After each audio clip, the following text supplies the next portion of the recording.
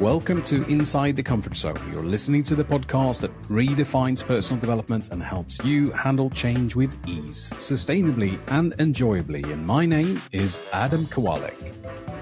Now, why is this podcast focused on redefining personal development? Well, because too often do I come across people in the industry of personal development that are flinging the message of growth lies outside of your comfort zone.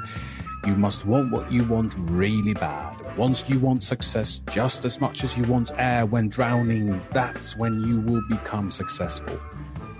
Stuff like that invites me to be on this journey of redefining personal development and to share the message of how change, life and work can be easy. Thanks for listening into today's episode. This episode is recorded live on Callin, and if you're not already connected with me there, please make sure you follow and subscribe to me and the show, helping you get notified every time I go live and when there's a new episode out. When you join live, you can ask questions and interact with me and fellow listeners and help co-create the episode and the show. Let's jump in.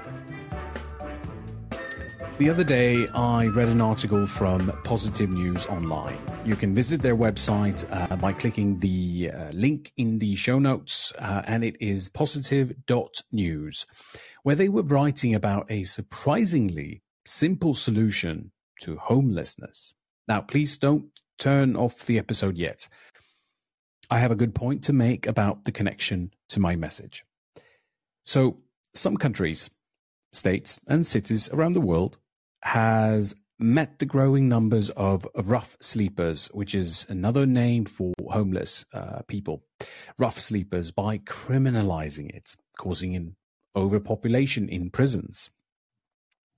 Now, the city of Houston in the US adopted a strategy about a decade ago when they had the sixth largest homeless population in the country, and they were able to decrease the number of people sleeping rough down by 63%.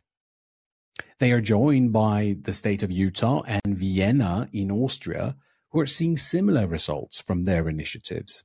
And my neighbors to the west, Helsinki in Finland, is on track to eliminate street homelessness completely by 2025. Now, what is this simple yet very effective strategy?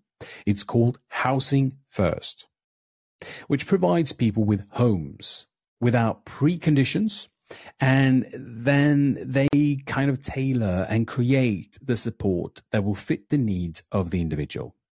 Now, compared to what most other policies and strategies are based on, which is often known as the staircase model, which means that people need to be sober, they need to be active participants of support services, they need to seek employment and complete courses on how to be a responsible tenant in order to be eligible for housing. The Housing First policy provides people with a home first. What would take 720 days to do, based on the numbers from the Houston initiative, is now only taking 32 days for people to be given housing. 720 days. That is only 10 days shy of being 2 full years. And really, the policy isn't really so much about getting them housing as it is about getting them treatment. But it's really hard to talk about treatment when people are preoccupied with survival. Where will I sleep? Will I be safe? From where will I get my next meal? And so on. Now, during COVID in the UK, they accidentally implemented a similar policy as Housing First when local authorities and a great number of volunteers mobilized, which was called Everyone In. The initiative helped over 37,000 people find temporary accommodation in budget hotels and delivered hot meals and support from a secure base.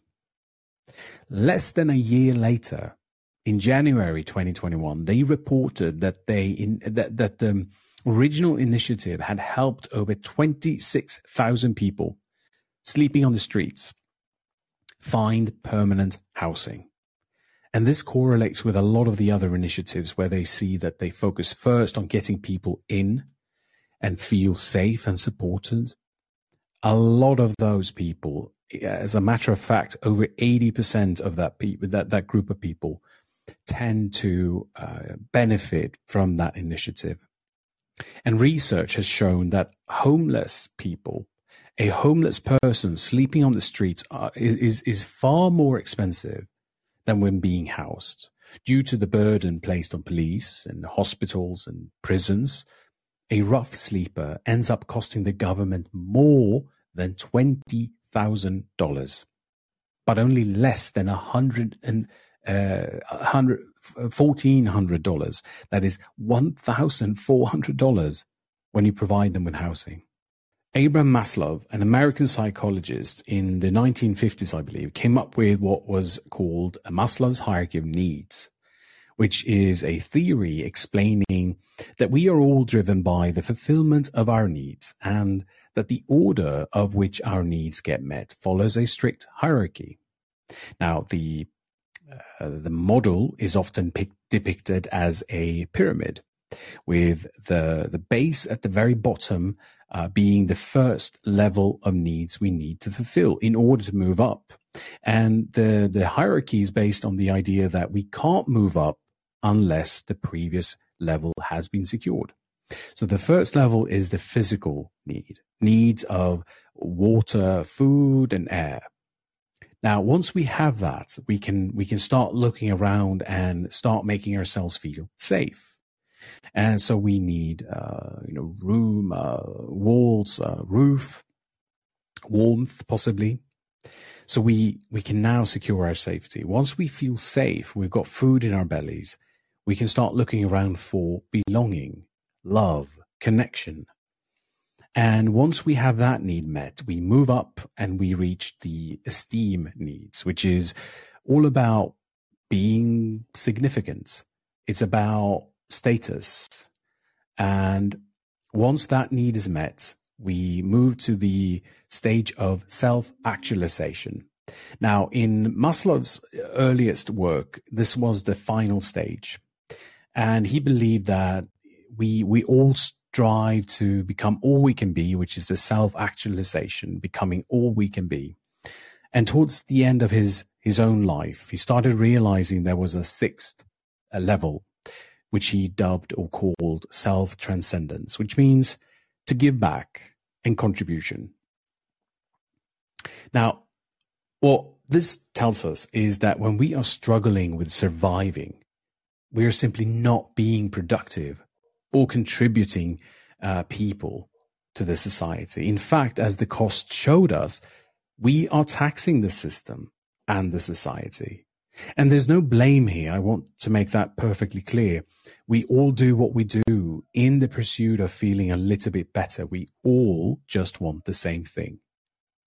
I am seeing the connection here, though, that between performance, behavior, and thriving, and being inside the comfort zone, being able to feel safe, being certain of the following morning, having the physical, mental, and emotional bandwidth to engage with and fulfill supportive treatment is essential.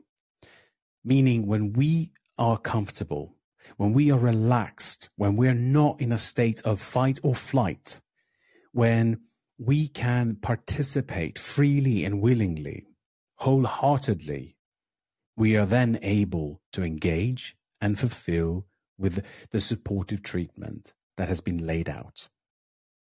I once heard someone say that if we help people, they become weak and they start take things for granted and will have nothing to work for. Well, I'm inviting you to see how it's perhaps the other way around. It's when we're helped that we're able to contribute, to give back and make the world a better place. Most systems are designed to leave people behind. Let's implement systems that leaves no one behind, building equality. Thanks for listening. And if this resonated with you and you can think of a friend who needs to hear this, please share a link to this episode from any of the popular podcast platforms or from here, right here on Calling.